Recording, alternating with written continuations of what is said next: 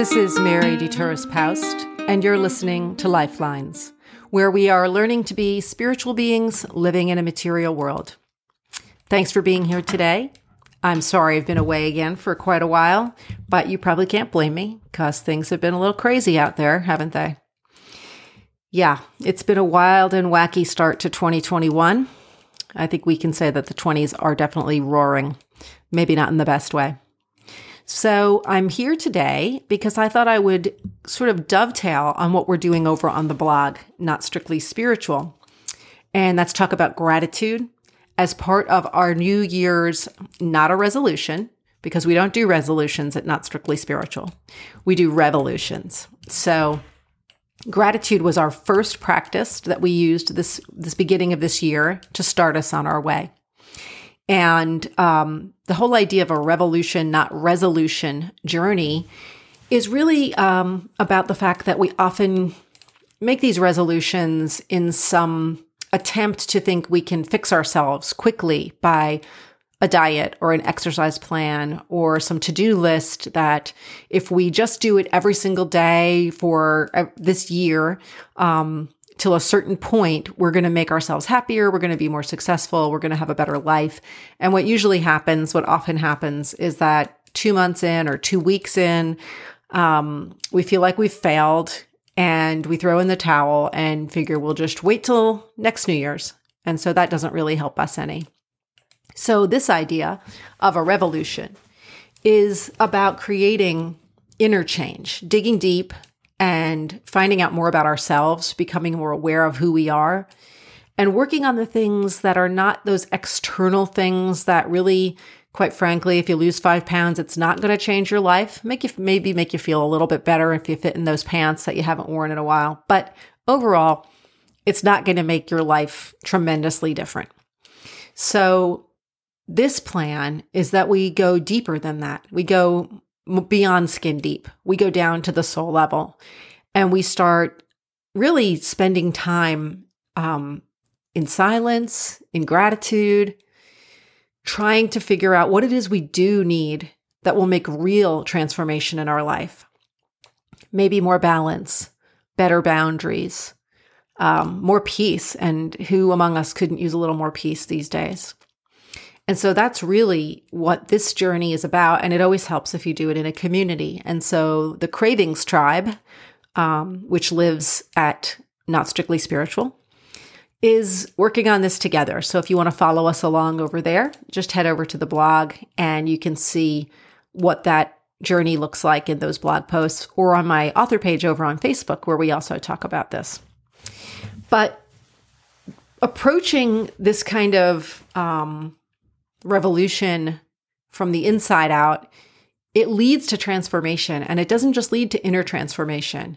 It eventually leads to outer transformation. Because when you do that kind of deep, hard interior work, which is quite frankly way harder than losing 5 pounds, and that's a lot coming from someone who's postmenopausal and unable to lose anything. It's really hard to do that interior work. But when you do, it doesn't just transform you on the inside, it transforms you out on the outside too, because it's impossible for that kind of transformation to not radiate outward and affect you and affect the people around you. So we start with gratitude. And the reason that I start with gratitude is that it's a really basic, simple practice that can change your life. And I know that sounds unbelievable. It's cliche, the whole gratitude journal thing. It's become the thing everyone does. But it really works. And I can tell you that from experience. So I used to use a gratitude journal on and off back in the days when my kids were little. And part of that was because it was easier to write a few short things in a gratitude journal than to sit down and write a long journal entry when I had multiple kids running around.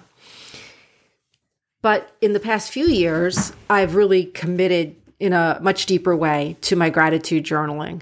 And the current journal I have is in the 2000s right now. And when I get to the end of the journal, I'll start at 1 all over again. So here's the practice. And You can use any kind of journal you want. It could be a beautiful leather-bound journal with handmade paper, or it could be a spiral notebook that you picked up at Staples for 10 cents. I've got a closet full of those because I hoard back to school supplies. And it doesn't matter what my kids need for school. I always have to buy the 10-cent notebooks at Staples. I don't know. Maybe it's a writer thing. And it's also because September to me is like the new year. I like it much better than the January version. So anyway, back to the journaling. I keep my gratitude journal by my bed, and every night before I go to bed, I write down 3 things for which I am grateful. And I number those things so I can watch them adding up. And if you write down 3 things every night before bed or in the morning or whenever that's good for you, in less than a year, you will hit 1,000 things.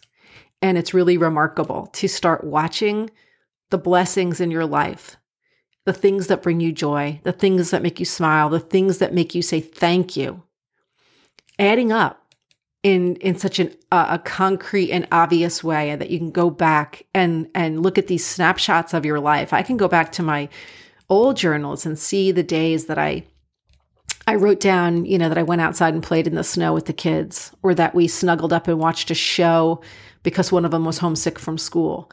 And it's like flipping through a photo album in a way, but instead it's these little notes that I wrote that I took the time to seek out beauty, to seek out the blessings in my life.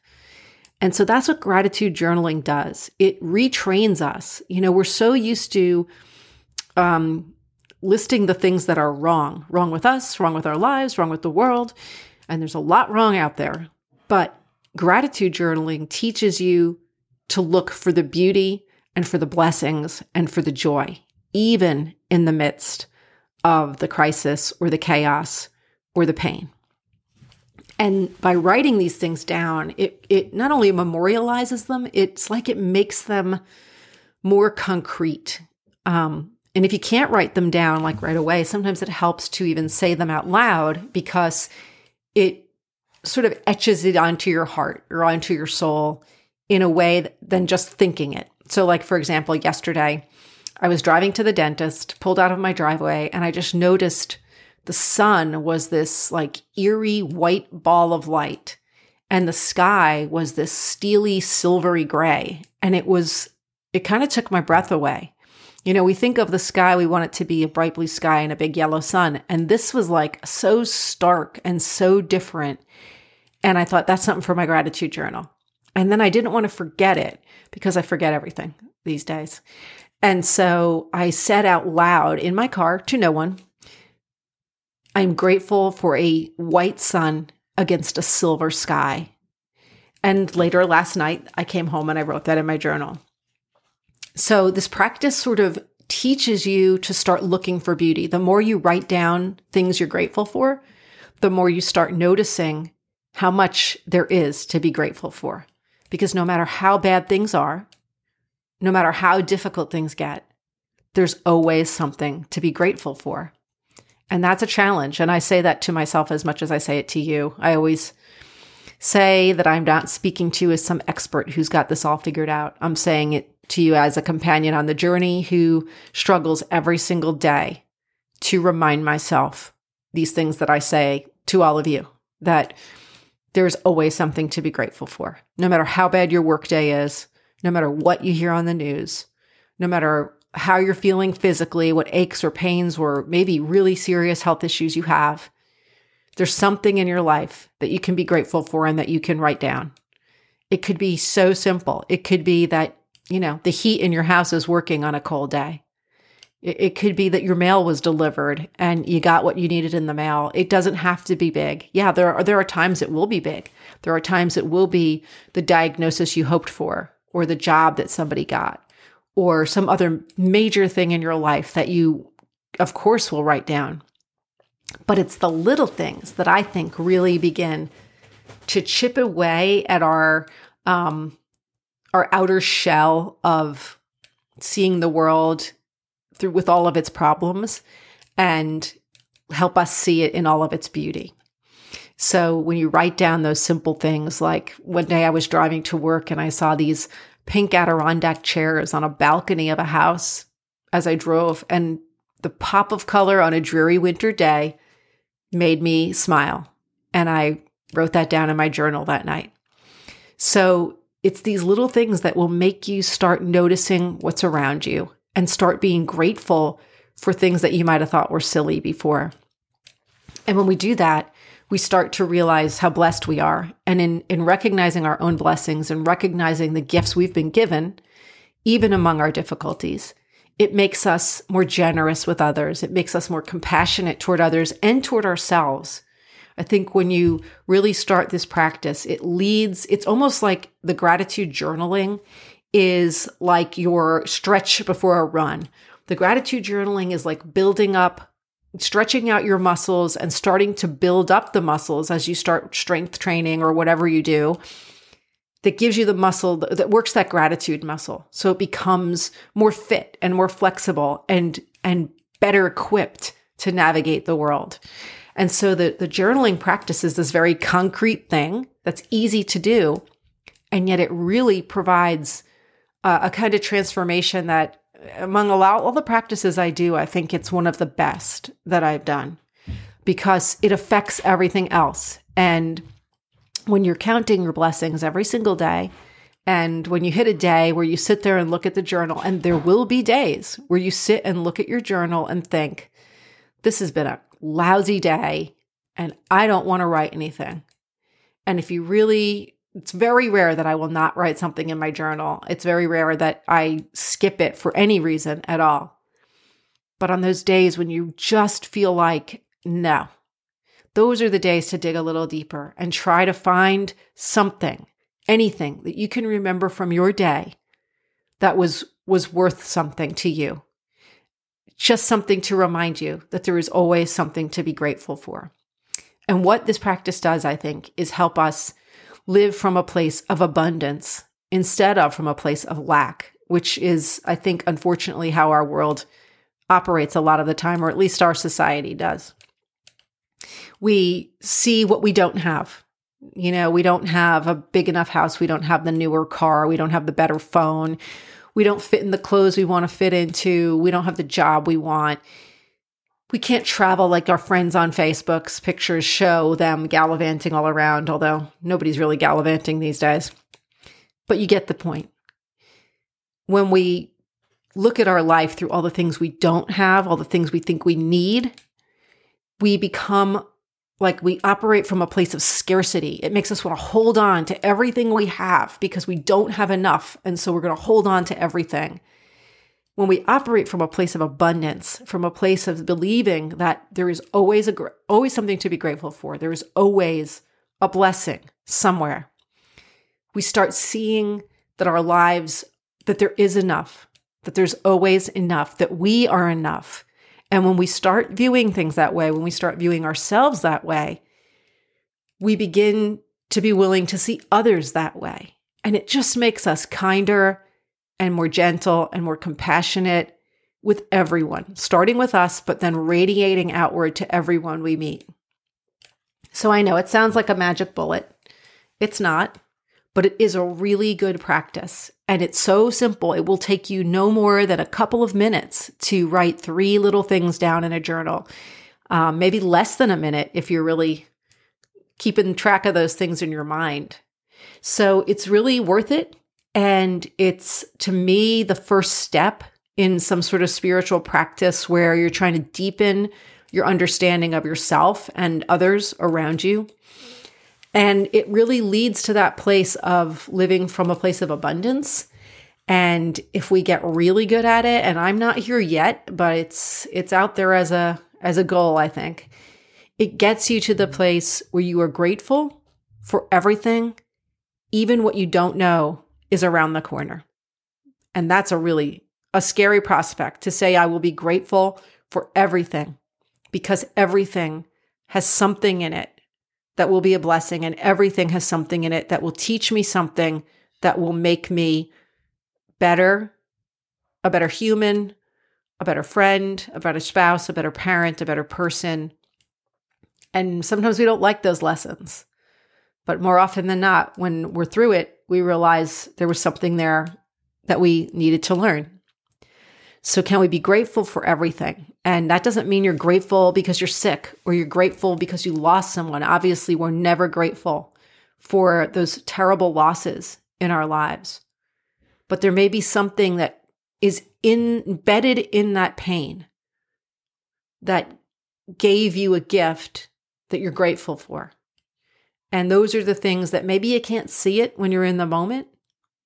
But as you continue to practice gratitude and you continue to dig deeper, and week by week, we'll go a little bit deeper, it opens you up to that possibility, to the possibility of being able to see a blessing where you couldn't see one before. So if you want to read more about gratitude journaling, you can head over to the blog, Not Strictly Spiritual. And that's where we're going week by week through this little revolution, not resolution journey. This week, we're focusing on creating a sacred space at home. So you'll find that up on the blog. And I'm happy to do a little podcast on that maybe next week as a follow-up, because that's also a really fun, easy way to bring some sort of grounding and centering right to where you are so that you can have a place to reflect and to work on your inner journey.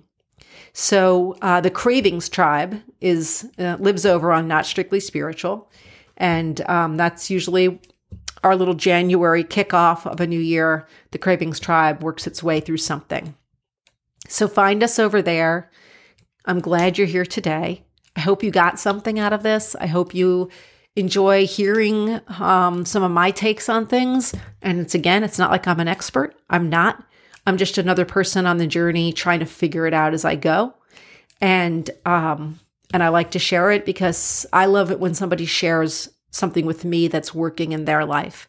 So if you have something that's working for you, whether it's about gratitude journaling or something else, head over, leave a comment on the blog, or find me on my author page on Facebook or on Instagram and connect and tell me, and we'll share that and we'll get it out there, because the only way we can sort of get through this journey and come out the other side where we want to be is by working with this together, being in community, having a support system.